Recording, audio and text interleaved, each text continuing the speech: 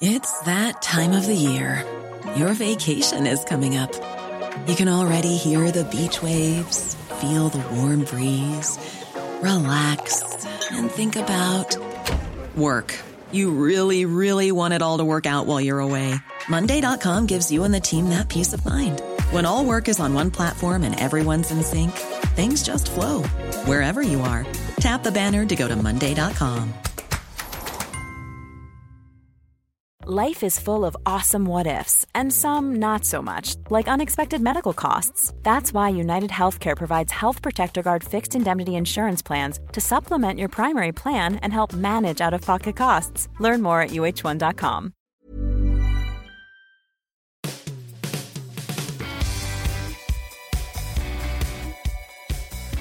Welcome to the latest edition of the Football Writers Podcast, featuring me, Mike Calvin, Seb Stafford-Bloor of Tifo Football, and Adrian Clark, the tactical analyst.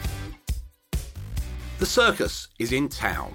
You might have heard of the ringmaster, a certain Mino Raiola.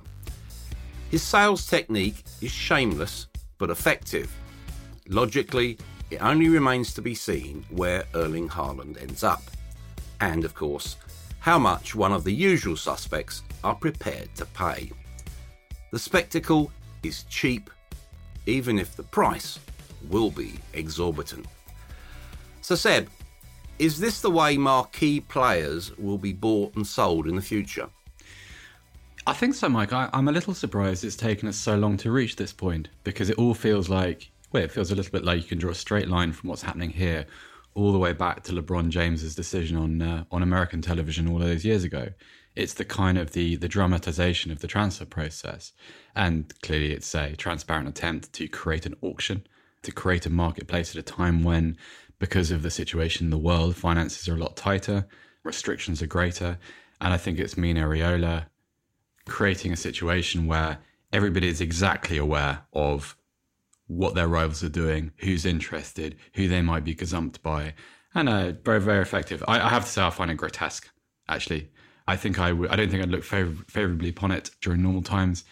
A period in global history when so many people are suffering and struggling. I'm not talking about football, I just mean people, actual people.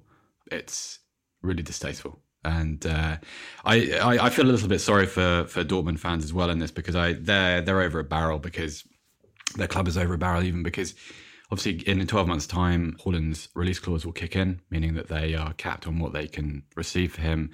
His body language in games has started to deteriorate a little bit. Like he's not trying hardest to hide his frustration. And also they're playing extremely badly and they're going to miss Champions League football, which means that they have no choice now but to sell. So the whole thing is really, really ugly. And obviously it will come into focus in the Champions League, because they're playing Manchester City. There's an obvious need at City. And, you've got the spectacle of Pep Guardiola initially claiming penury. Oh no, we can't afford to spend a lot of money on players. Ha ha. But then he tended to spoil it when he said, well, of course, we would pay 100 million for a long-term star. It's all part of the game, isn't it? Definitely part of the game. Yeah. I mean, no one believes that Manchester City can't afford Erling Haaland. That much is clear. They do need a striker with Sergio Aguero going. I don't think they can rely on Gabriel Jesus plus a bunch of false nines. I mean, stick Erling Haaland in Manchester City's starting 11 and it takes them to the next level, in my opinion. So he's somebody that I'm sure that they will be targeting. And what a stage for him to go out and impress on against Manchester City in the Champions League. And Seb's absolutely right with Dortmund being over a barrel with that release clause, 68 million in a year's time. That price is going to come in probably around about £100 million, isn't it? It's what is he worth on top for that bonus season? And I would suggest that a lot of clubs will be scrambling over that particular amount of money. So look, it's going to be, it is ugly. I agree with Seb. It's disrespectful to Borussia Dortmund. It should all be done privately, but Raiola doesn't want it to be done privately, which is why we're getting to hear about it. I think the English clubs are in the box seat in terms of the wages that they can afford to pay. But We did see Manchester United walk away previously because of agent fees and not willing to put in clauses where the agent can effectively just, take a cut of future fees as well.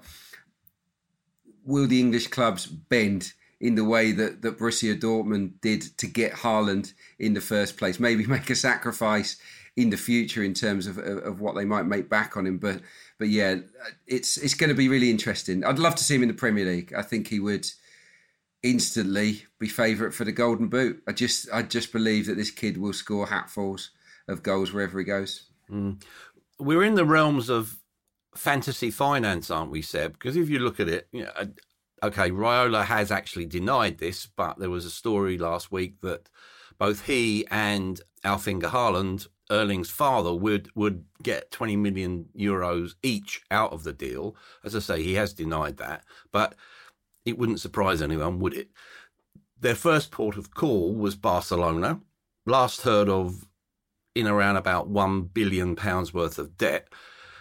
Yet they're contenders. So how does the interest in Haaland, and actually Harry Kane's been speculated about as well, how does all that square with the new president's campaign promise to cut spending, trim the squad and promote academy products?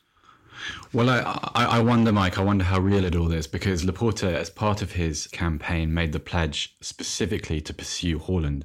So I wonder politically whether he is compelled to meet with Raiola, Haaland, Alfie Inge Haaland, as a kind of smoke and mirrors exercise, because he has to be seen to at least be trying. You can't have a situation in which this circus rolls through Spain, goes to Madrid and then leaves, because that just doesn't look very good. And it's a really negative point to start the new presidency upon. I mean, I don't think anybody will have forgotten either that Laporta has a bit of previous with this. His first tenure at Barcelona was predicated on signing David Beckham.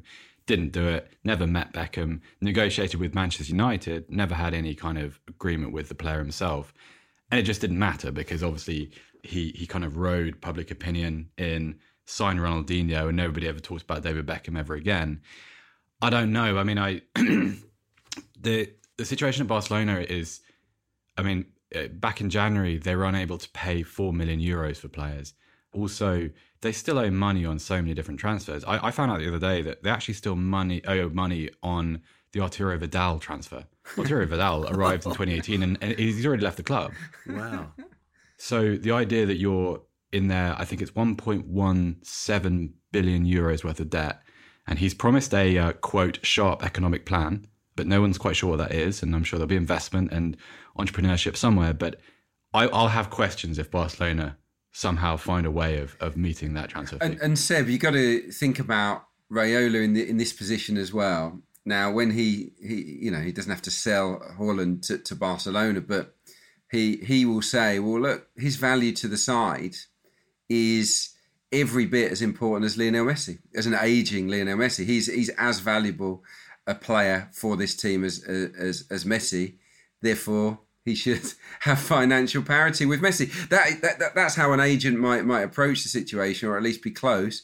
And that's just going to be impossible. They can't have two gargantuan earners on their wage bill unless they're intending on playing, with just two players. Do you expect Messi to stay at Barcelona now? Is that a given? Yeah, but this is another Laporta election pledge. Messi he has the relationship with the Messi family. It's always been good, which is quite a contrast, obviously, to the previous president. Also, politically, how are you as a president, as a footballing bureaucrat? Do you want that on your CV? The guy that allowed Messi to leave. It doesn't matter how far beyond his prime is, whether he is still the same player he was. He's obviously not. It just doesn't matter, because he transcends all of those logical arguments. It's Lionel Messi. He's, for my money, the greatest player of all time. You cannot allow him to fall into the hands of a Manchester City or a PSG. You can accept maybe at some point in his career he's going to want to go back to Argentina. That's different. What you can't do is allow him, if you're Joan Laporta, to be snagged by a lot of your previous employees in England now, or to go to PSG. Imagine like being a Barcelona fan and in the space of a decade seeing Neymar and Messi go to Paris Saint-Germain against your will. It's intolerable, and you can't. Spanish football is deeply political. You cannot accept that, and so therefore, Laporta no matter whether it makes financial sense, no matter whether he would actually probably prefer to be free of the financial burden of the Messi contract, because it's massive, it's not achievable. He has to stay. Yeah, and when politics get involved, players usually suffer. Now, it looks like Gini Wijnaldum's been dumped due to a changing strategy. There was an assumption he was going to Barcelona and was going to sign in the summer. Do you think Liverpool will or perhaps should tie him down now pronto? It's a difficult one. I believe Liverpool can live without Gini Wijnaldum. He's 30. He's a good player, don't get me wrong. He's an excellent midfielder and he's been a terrific signing from Newcastle. He has been really good, but they could live without him. He's 30. So is he going to improve? No. You've got Fabinho and Thiago that are starting to strike up a nice combination. I know that Arsenal didn't turn up at the weekend at all, but those two was all Liverpool needed in midfield. They went 4-2-4 towards the end of that game, and it was easily enough. I think a box-to-box midfielder that's younger than Wijnaldum would potentially improve them. So no, look, if he wants to go on a free and get his biggest payday elsewhere, Liverpool might let him. It depends. It depends whether they can afford to keep him on. But I don't think over the next 2 or 3 years he's going to be a regular starter or as regular a starter as he has been. So personally, I'd let him walk away and get that payday wherever he finds it. So staying with Liverpool, Seb, Ibrahima Konate has been very, very strongly linked with them. RB Leipzig defender, £33 million has been mentioned. Is that a good signing? I really think it is. I think if you were able to pair Konate with a fully fit, fully back to form Virgil van Dijk, I would make that the best centre-back combination in Europe, I think. Or it would have the potential to grow into it within a year or two. It's interesting because obviously Konate has this sort of binary relationship with Dayot Upamecano at Leipzig. And I don't know whether this is because of the Bayern Munich move and the amount of money attached to it, but ever since that happened, I think I've certainly noticed Upamecano's standard dropping a little bit. You start to see the faults in his game. Maybe this is it's kind of a mind trick, the way that we're trained to respond to big successful clubs making transfers. We kind of want to pick it apart, don't we? But I think Liverpool would actually probably be getting the better player. I think Konate has less profile. As a footballer, he's really good. I mean, I don't mean that in the trite sense. I mean, with the ball at his feet, he's excellent. And as a one-on-one defender, I think I prefer him to Upamecano. I dare say Upamecano will be very, very successful at Bayern Munich. But for 33 million, and that's the fee that we're kind of led to believe that Liverpool will be willing to pay for him, I think that's a really good deal. Really good deal. 21 as well, Seth. Yeah, I mean, he's got so many years ahead of him. Scope for improvement. Yeah. And Liverpool got some tough decisions to make because the recent form of Ozan Kabak and Nat Phillips has given them a little bit of food for thought, hasn't it? Because, I mean, 5 away games now in a row, clean sheets, and 4 of them, those two, have played. 2 of them against Leipzig, of course, away from Anfield. So Kabak is an interesting one, isn't he? But I guess, Seb, when you think about their respective Bundesliga careers, you would have Konate well ahead of Kabak in terms of quality and, career trajectory, wouldn't you? So for me, if you're going to spend 30 million, it's got to be on Konate rather than Kabak, hasn't it? I feel like Kabak has done quite well, but I'm led by my father-in-law. He's a big Galatasaray and Turkish national team fan, and he's staggered that Kabak is playing for Liverpool. So obviously he's we live in Germany, so he's got vested interest in Jurgen Klopp, and he's stunned that someone has had that opportunity. And I think that's very interesting, and I think also, in a way, you have sympathy for him because he's gone from the slapstick of the Schalke defence, who are beyond awful. They're just like a different level of terrible. And he's stepped in and he's had a few bad moments, but he's recovered. And I really like that. I think that's a really good sign for a player that's probably destined to be a backup in the future. He'll be someone perhaps who comes in to, support probably be the 4th choice player there behind someone like Joe Gomez or Joel Matip. But I think he's done well. I think Nat Phillips has done very well as well. I really admire. I don't think he's destined for the top of the game, but given the task of having to fill in for the best centre half in the game, and that's pretty undisputed, I mean, I think he's done remarkably well. And given the things that have gone on around him in that Liverpool defence, goalkeeper's been shaky, fullbacks haven't been great, midfield's been all over the place because, of course, they've been used to compensate for absences elsewhere. He's been great. He was terrific against Arsenal. Yeah. Oh, it didn't have to be that terrific, did he, to be honest? That is true. That much is true, Mike.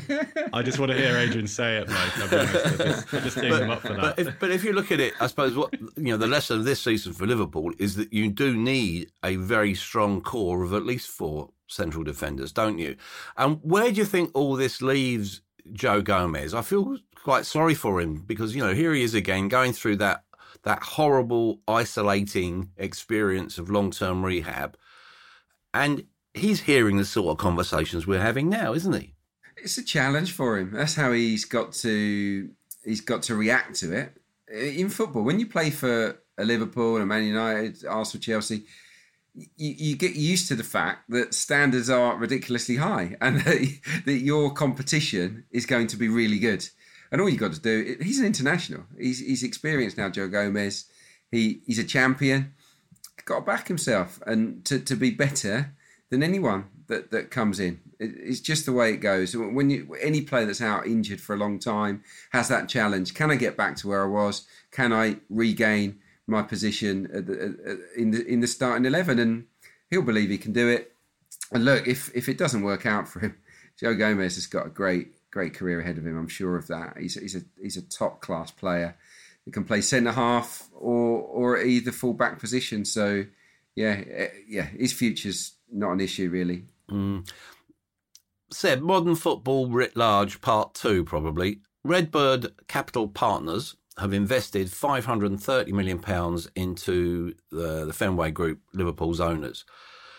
They're insistent that they won't fund a silly money bid for Kylian Mbappe. I'm not so sure. But they are going to boost the analytic presence, especially around artificial intelligence, that sort of modelling which they've used elsewhere in their portfolio. Are we looking here at a sort of next generation strategy for football and recruitment? Yeah, and a smart one too, because I don't think I'm wrong in saying, Mike, that football world is heading for a kind of homogenous Super League situation. I mean, we're expecting that kind of from 2024, which inadvertently creates a scenario where a lot of these super club sides, of which Liverpool are clearly one, there'll be even less to separate them than ever before. Like, there won't be very much emphasis on their geography or their communities. They will all earn a huge amount of money at the exclusion of a lot of other clubs. So therefore, this is the time to be searching for and establishing advantages that will help you in that environment. And AI is something that's starting to creep into football. Like, I'm not nearly smart enough to understand it or explain it to you. Not even close. I was banking on that. No, that's absolutely not where this answer is heading, I'm afraid. I'm sorry. I should have paid more attention at school. But I think these are things which are going to become more into play because obviously, like Liverpool's analytics department and use of data is industry leading in a lot of ways. I mean, they've had a huge amount of success. Over time, people replicate that. Other clubs, their rivals, they catch up. And so you've always got to be evolving. It's not good enough just to say, right, well, we've got 10 data scientists in our club who are all really, really, really good at analysing data and deploying it and employing it in a way that can enhance our first team. You have to evolve. And I think that, I don't know whether this will be that, but I think that is going to be a trend over the next few years. Yeah. I think it's good news, Mike, this investment for Liverpool. I think if I was Liverpool fans, I'd be pretty happy with this. I know that Redbird's Jerry Cardinale he wants to be really hands-on, and I get the impression that Liverpool, being part of Fenway's portfolio, was the real carrot for them to dive in, and they're excited about the prospect of improving Liverpool, and looking at their track record, you think they've got a good chance of doing that. Yeah, well, I suppose, isn't it, Aid? You look at, they come from a baseball background, which is obviously a really data-driven game. And I always get the sense that, Cardinale's also been talking about maybe going out and buying other European clubs, looking at Serie A. And I suppose they're all chasing the Man City global model to a degree, aren't they? If we look at City now, do you get the same sense that I do, that there's a team in transition here, where from tactically as much as anything? And I just wonder, what future Raheem Sterling has there. What do you think? It's an interesting point, Mike. He's still a very good player and still a little bit different to other players that Manchester City have. So for that reason, I still think he does have a part to play. They have evolved this season, no doubt about it, tactically, obviously significantly harder to play against, to score against. And the use, the frequent use of a non-centre forward has been fascinating, especially how successful it's been.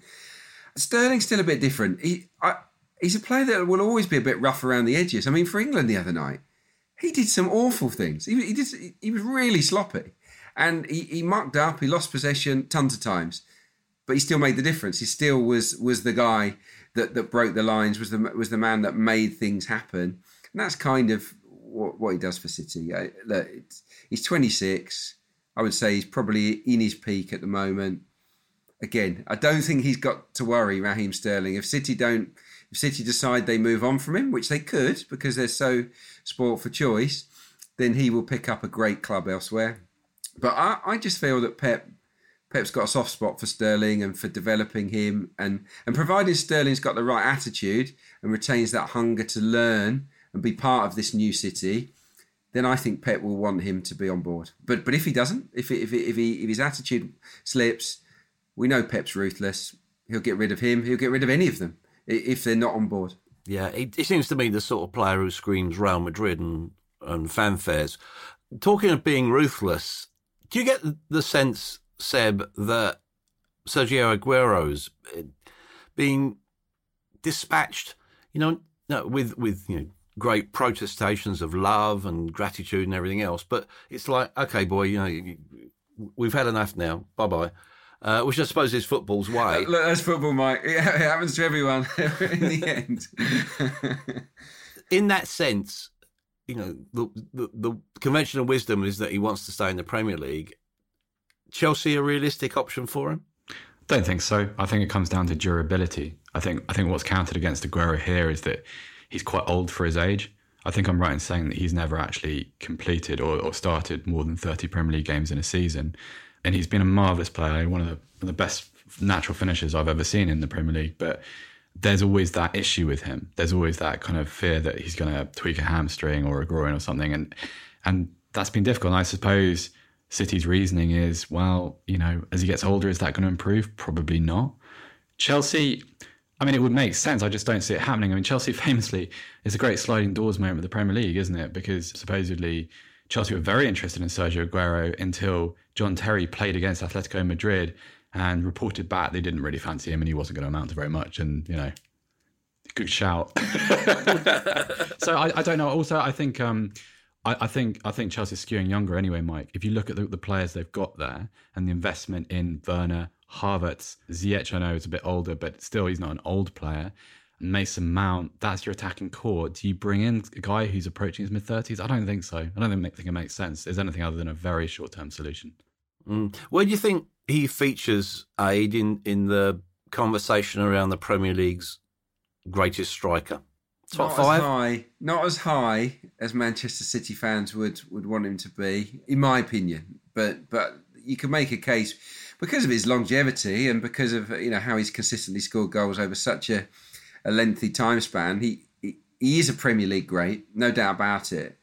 But if you think about it, I mean, he's no Thierry Henry. I don't think he's the greatest, I think, in terms of strikers. But I would have Shearer ahead. I would have Kane ahead. I think Kane's a better centre forward. And when I think about Aguero, a peak Aguero up against a peak Drogba or a peak Luis Suarez, I'd have Drogba or Suarez in my team if ahead of him at their very best. So for me, it'd probably be sixth. But I could easily be persuaded because he is an unbelievable player and he's been great. But the Premier League has been blessed with some just brilliant front men. That is for sure.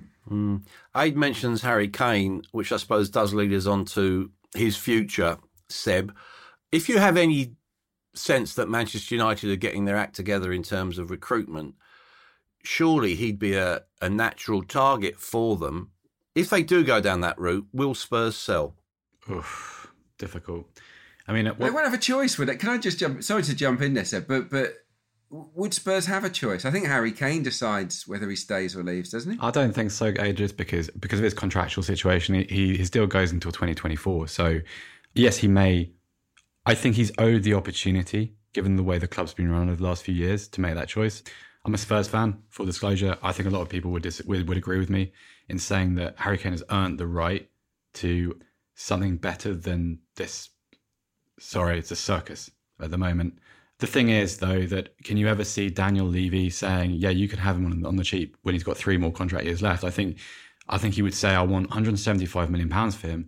I'd say for Daniel Levy also, there is a very heavy personal cost to selling him. I think if you sell him, you then have to resign, because I don't think you can ever be forgiven for doing something. It's like all those years ago, the Edmonton Oilers trading Wayne Gretzky. Like, he's the one player that you don't get rid of, because he's the one player that means more than any other to the fans. And given the bad decisions which have led to this point, which Daniel Levy's done wonderful things for Tottenham, but he's also done some terrible things to that football team. And we're seeing that play out at the moment. This would be a step too far. I think you lose all credibility if, as a result of poor managerial choices and failure to financially support managers who are doing good things for the club, the consequence is then to sell a player who he's not even one in a generation. He's one every few generations. It's like trying to sell Dave Mackay. It's the same principle. I think it would be the end for Daniel Levy if he does that. So that's a decision for him. He's not going to be forced to do anything because it's Daniel Levy, isn't it? So, but it's very difficult. And it's not going to be as simple as Kane saying, well, I don't fancy this anymore, because that's going to be a very, very difficult negotiation. I just don't see it. I just think it's too complicated. I think it's the wrong timing.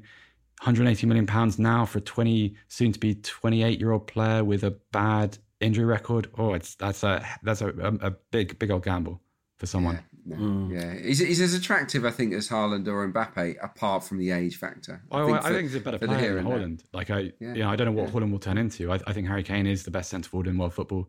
He's done wonderful things for Tottenham, but the game is a business. I think he's Footballer of the Year. Yeah, I genuinely do. I haven't voted yet, and I'm trying to kind of recuse myself of Tottenham bias.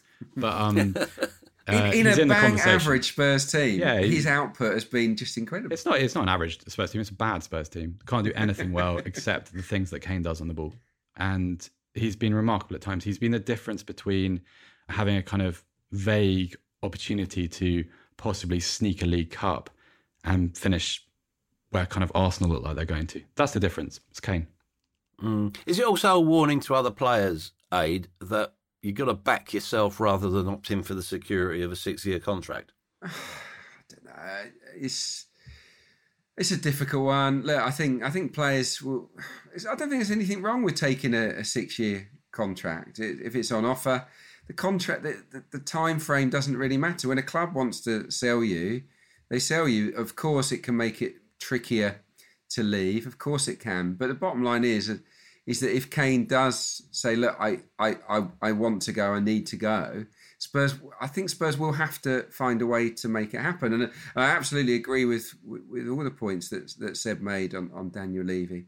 But yeah, who knows? Every player has their own career path. It just feels like Kane does deserve a better team than Spurs, and it's going to take until Kane reaches his 30s for Spurs for any kind of Spurs reboot, if there is one, to make them challenge. So in his shoes, I'd ask to leave and try and find a way. Sorry to jump in. I wonder whether this is also tied to Jose Mourinho's future, because I wonder, at the moment, it doesn't seem to be going in a hugely positive direction. Now, I wonder if Spurs were to make a change and there was to be buy-in from someone like Kane into that change, that might alter the situation. But it's difficult, again, at the moment, to argue against if he does have a desire to leave, it's difficult to argue against that, because Yeah. I'm stop myself. Well, I intended to ask you this question, really, Abe, because I think it's probably too close to home for Seb. With Mourinho, the cracks are appearing. He's marginalised Harry Winks. The law of the mate in football takes over. Kieran Trippier's at Atletico. Oh, suddenly Harry Winks is linked with Atletico. When you have a coach and a manager who, it's no great surprise. He's always been a polarising force, but he's now a fading polarising force. When do you get to the point where it's too much aggravation? Well, when you're losing a lot of games and when the team is nowhere near where you anticipate the team to be in terms of the table, in terms of challenging for trophies. And I think we're pretty close to that point. I mean, Spurs could theoretically sneak into the Champions League, I guess, still. I don't think they will, but they could. So they're not going to make that change now. But yeah, I'll be surprised if Jose is Spurs manager next season. It's not worked. It looked for a little while earlier on in this season that it might, and they had that purple patch. But yeah, it's too many players are sort of unhappy, it seems, with Jose and his methods and the way that he treats individuals. And you speak of Harry Winks there, he has been marginalised. It's not the only one, but that happens. Happens to, nice guy managers marginalised players. It's not that. It just feels that the modern player doesn't respond to Jose like the old school players did. Hey, do you find it strange that if you look around the world game of the last decade and you look at the managers who've been successful, none of them seem to start fires in their own camp? No, but it's a very difficult thing to accept, the idea that there is a payoff to making enemies in your own club. And I think of the Toby Alderweireld story that the Standard's Dan Kilpatrick reported over the weekend, where in his post-match interview, Jose Mourinho said that Alderweireld turned up late from his international duties. So did Serge Aurier. Said they weren't available to train, and then that was disproved by images on the club's official Twitter account. If you're Toby Alderweireld, now I know Toby Alderweireld is a fading force, but Toby Alderweireld has contributed to some brilliant seasons at Tottenham. He's an elder statesman in this group. He's earned a lot of respect amongst his fellow players. What is to gain? I mean, if there is an answer to that question, I'm all ears. It's just that... There's only so many times you can go to that stock method of being brutal and just absolutely hammering either individuals or sections of the team and saying that they're not good enough. There's only that shock tactic should be used once in a blue moon, but it's become the go-to, and players would just not listen anymore and not care. They'll laugh it off. There he goes again, and he'll just lose that respect within the dressing room. The players would have been quite excited, I think, to work with Jose Mourinho because of his track record, because they all want to win things. Could this be the guy? Could this be the guy that brings me my winners' medals? And at the outset, yeah, they'd have been on board. But I think the time has elapsed now. They've seen enough of him to maybe realise that, like most of us on the outside, that Jose is a fading force.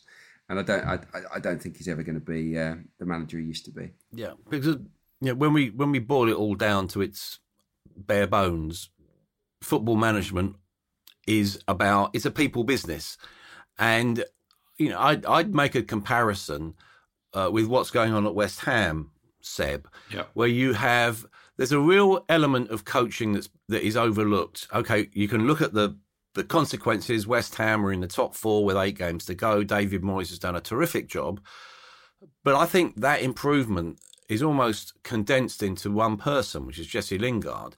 He's been revived, and I suppose it's that equation between self-confidence and faith in him. What does that say about David Moyes as a man and a manager, do you think? I think it suggests that as a manager, I think it suggests that he has learned from things that have happened in the past. I think that his player handling has clearly improved. Lingard is a very good example of that. But I would also add in Craig Dawson. Craig Dawson, at the end of last season, would have been nobody's choice to anchor a defence that was heading for the Champions League. With the greatest respect, Craig Dawson, because he's been a terrific defender over the years. It's just that he did not have a good season at Watford last year. Aaron Cresswell has been reinvented as that kind of outside centre half. I think what you're seeing, and Lingard is as you say, Mike, he's kind of top of this tree. You're seeing players who are being made to feel important. You're seeing players who are responding to faith, who are responding to good man management. Bit of a trite phrase, I know. But you also see a group in that West Ham team, a group of probably about 14 or 15 players who really understand what it is that they're trying to do. There's a real cohesion, there's a real collectiveness to their football, but there's a real understanding for what they have to do to win football matches. And I think that's something that's missing at other clubs. I mean, I think sometimes we can over-intellectualize the game in the sense that we can talk about it in very complicated terms. And yeah, in places, football is complex and it, deserves that kind of scrutiny. In other situations, however, there's a lot to be gained from understanding, from players being given something to do in a game and going to execute it well. And I think Moyes' sort of second time at West Ham is a kind of triumph of all of those things. And it's a nice story because he was on the scrap heap. He was like David Moyes became a punchline because of what happened to Man United, because of what happened to Sunderland. And he has reclaimed his reputation. That's really rare. We've just finished talking about Jose Mourinho. Jose Mourinho spent, a decade trying to return to where he was in the game? Hasn't managed it. David Moyes suddenly is... His stock is almost back to where it was at Everton. That's remarkable, given the time period in between those 2 points. I think David Moyes has created a brotherhood at West Ham. There's a few players in there, like you say, the two that you picked out, Dawson and Lingard, two players that were just sort of bumming around, really, weren't they? Their careers were going nowhere. Cresswell was on the way out, and he's just rejuvenated them, and they've got some really good characters in that dressing room. I think you can see that. Declan Rice is a great lad. I think we know that. Antonio's a wonderful leader of the line, leads by example, and they just seem like a brotherhood that's all in it together, that are loving punching above their weight. And there's so much that can be said for a manager making you feel wanted. Experienced it myself, where you just feel worthless when you're training well. You feel like you're training well, and it comes to the team being pinned on the wall or the squad for the weekend on a Friday, and you're never in it. You just feel worthless, and you think, do I even want to be a footballer? What and then you doubt yourself. Well, have I lost it? Am I not the player I used to be? And then you can get a move where a manager just loves you to death, makes you the pivotal figure, and all of a sudden it all comes out again. You flower as a footballer again, and that's what we're seeing with Jesse Lingard. And it's a lesson, I think, for other managers.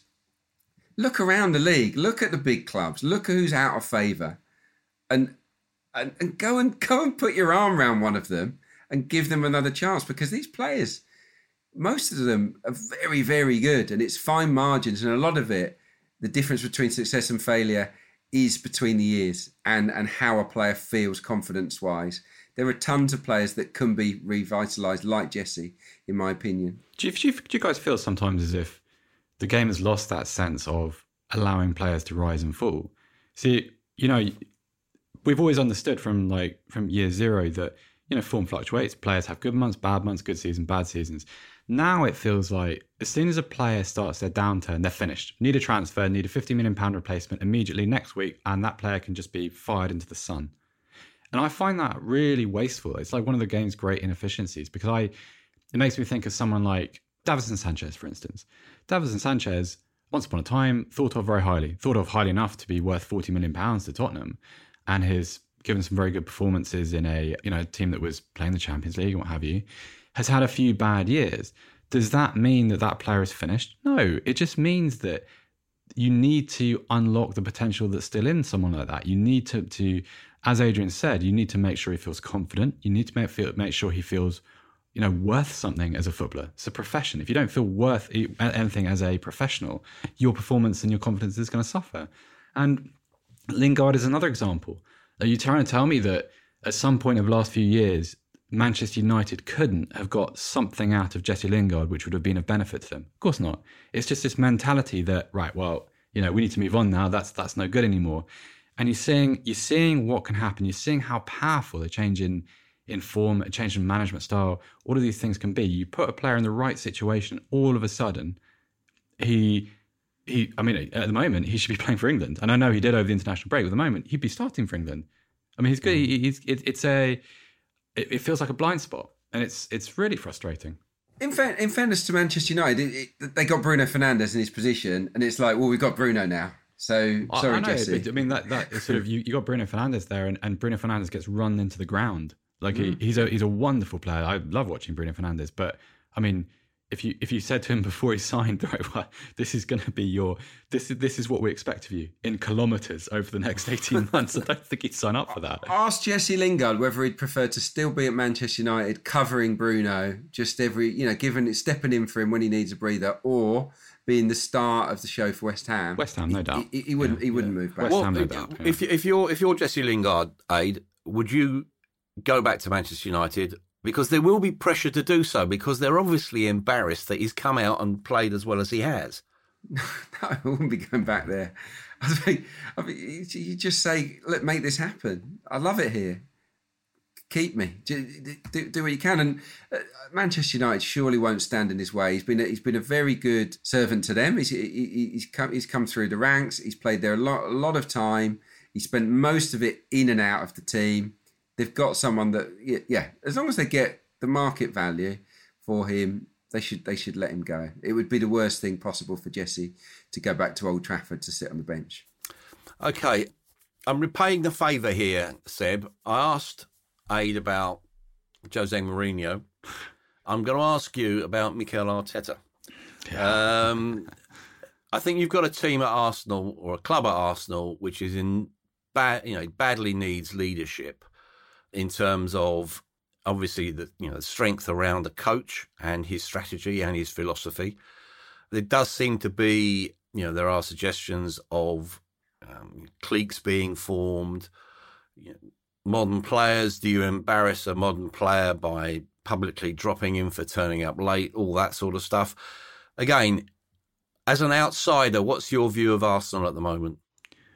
I think it depends on what day of the week it is, because Arsenal is such a confusing team, because you can watch them and you can see in 10, 20 minute periods, you can see things which really impress you. I really like Smith Rowe. I like Saka. I think Tierney's a super fullback. Hopefully for Arsenal, his injury is not too bad. But then you see where they are in the table and you think that, I don't know, we're pretty gentle on Mikel Arteta. We talk about the potential of this side, but they've become a mid-table team and that seems to be acceptable. Also, one of the strange contradictions is that you mentioned leadership and the importance of dressing room voices. One of the ironies at Arsenal is that they are dependent on the leadership of players who aren't particularly good. So you need David Luiz in the team and you need Granit Xhaka in the team, but you need them in the team for social reasons, because they create accountability and they are quote unquote leaders. Are they good enough to be playing at the level that Arsenal want to reach? David Luiz probably was 4 or 5 years ago, not now. Granit Xhaka, no, is a problem. Good passer of the ball, but I don't see any other attributes that are particularly impressive. So you have this scenario where you need these elements in the team, which kind of are double-edged swords. Also, I think it's difficult to reconcile Nicolas Pepe's transfer fee with his performance. I don't know what he is. Like, there's a player there, he has something.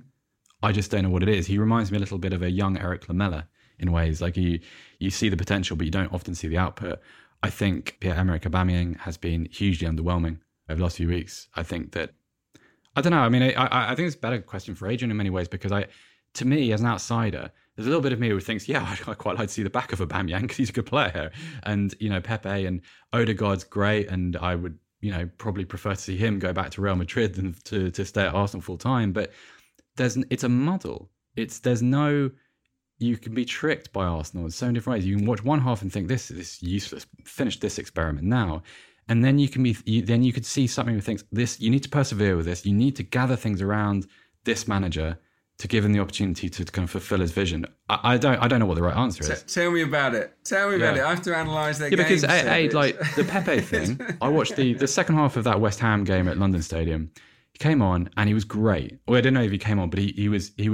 His contribution in the second half was really good. That nice ball for the Lacazette header, like that's what I want from him. Like the Beguiling can be a defender off either foot, that stuff. And then you can see him and just think, £70 million for this. Must be joking. Definitely overpriced. Are we reaching the point of there is now no alternative but to make very far-reaching, big decisions, which by their very nature are very dangerous? Look, my personal opinion here is that, well, Seb's right about what he said. I think the senior players are the issue. Really, at Arsenal, the senior players aren't consistent. they produce moments, but no consistency. And their body language isn't great on occasion. Now, you could level that at the coach, but personally, I would keep the coach and ditch the players. A lot of the players. That I think is the best method for Arsenal to get out of their current predicament. I see a really good coach in Arteta, but I think he needs better characters to work with, players that he can mould. I think Tierney, Saka, Partey, Smith Rowe, Ødegaard, if they can keep him, that's the spine of the team. Every other position in my view is up for grabs. I really do, and I think there has to be a lot of a huge cull during this summer if they can produce one in the circumstances. Hey, what do you think of the goalkeeper?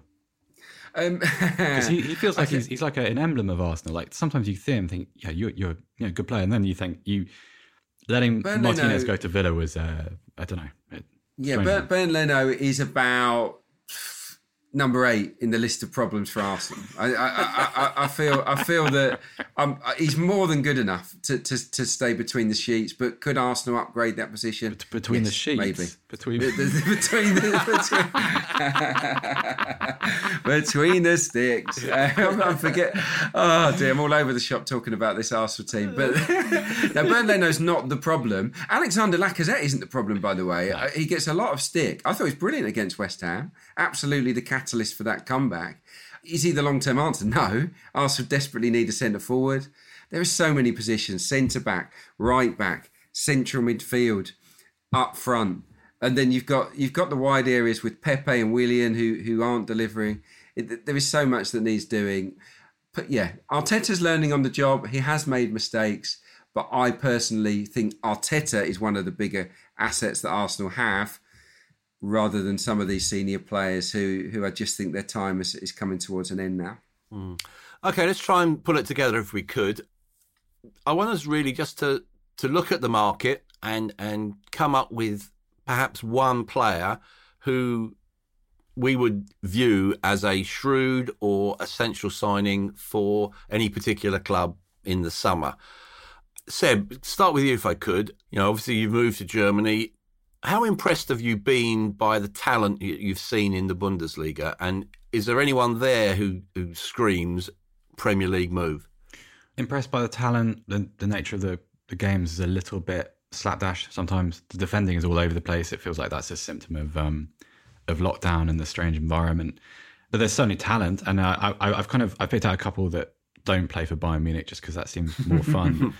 Because it's it's pretty dispiriting how big the gap is between Bayern Munich and everybody else. I really like Florian Neuhaus at Gladbach. Nice midfielder, kind of a deep line midfielder. That should be a very nice fit at Arsenal. I've got a little bit of a sneaky one, which is Daiki Kamada, who played for a really resurgent Eintracht Frankfurt team. Doesn't get the plaudits of someone like a Kostic or a Jovic or an Andre Silva, but really good, busy little player. And the kind of the wonderkin, I suppose I would compare this player to, I say probably kind of Germany's answer to Phil Foden, very stylistically similar, is Florian Wirtz of Bayer Leverkusen. He's still a teenager, and Leverkusen are an absolute mess at the moment. They've just binned Peter Bosch. They're massively underperforming given the talent they have, but he'll be a star somewhere. He is an exceptional kind of old-fashioned attacking midfielder, number 10 type. He's got lovely control, lovely sort of, he's one of those guys that looks like he plays in velvet slippers, if that makes sense. Just really fun to watch. And when he starts to get exposure, when he starts to become like a Champions League fixture, which he will do for someone at some point, because Leverkusen are probably going to miss out on European football this season. He'll entertain people. He's a brilliant little footballer. A few to watch there. Hey, who are you looking out for? Interesting, yeah. No, I'll keep my eye on those names for sure. Well, look, I don't get a chance or the time to sort of analyse European football, really. So I'll concentrate on the Championship, which is a league that I'm obviously heavily invested in. And there's a player that's emerged recently at Barnsley that looks interesting. Now, who knows whether he's going to be good enough to thrive in the Premier League or not. But it's Daryl Dike at Barnsley. 7 goals in 9 starts. He's 20 years of age. He's on loan from Orlando City, actually, which is obviously an interesting career pathway, and he's rocked up at Oakwell, and he's tearing up the Championship. Absolute handful. Great, strong focal point, big and muscular, but skillful. Scores good goals, good feet as well. So there's a bit of the Drogba about him. Is all I'll say. I'm not saying he's the next Didier Drogba, but there's a bit of Drogba about him, and I do believe that Premier League scouts are circling that they're very, very interested in him. Now, we've seen a lot of players come from the Championship and thrive, haven't we, in the Premier League? Patrick Bamford and Ollie Watkins are obviously two standouts. Jared Bowen, yeah, absolutely. Tons of them. Half the England squad is made up of players that shone in the Championship at one point. So let's not dismiss it. Daryl Dike's got something about him, and I'll actually be surprised if he doesn't play for a Premier League club next season. Yeah, that Barnsley model with the group is a really interesting one. Sort of I suppose, a sub-tier Red Bull type model. I'm looking at Slavia Prague. Now, they're in the news for all the wrong reasons. Accusations of racist behaviour, though they've been belligerently denied, leave a stain on the reputation of what is, in football terms anyway, a fascinating club. I think this Slavia team could cause Arsenal all sorts of problems. It's been heavily scouted and is highly regarded. Have a look out for the most impressive player, the Senegalese forward, Abdallah Sima. He's only 19 and has been hailed as the new Thierry Henry. That might be overdoing it. In fact, it is overdoing it. But I think he's ideal for an Arsenal, a Spurs or an Everton. Which player is on your radar? Please let me know. And in the meantime, thanks to Seb and Adrian for their insight, and to you for listening to the Football Writers Podcast.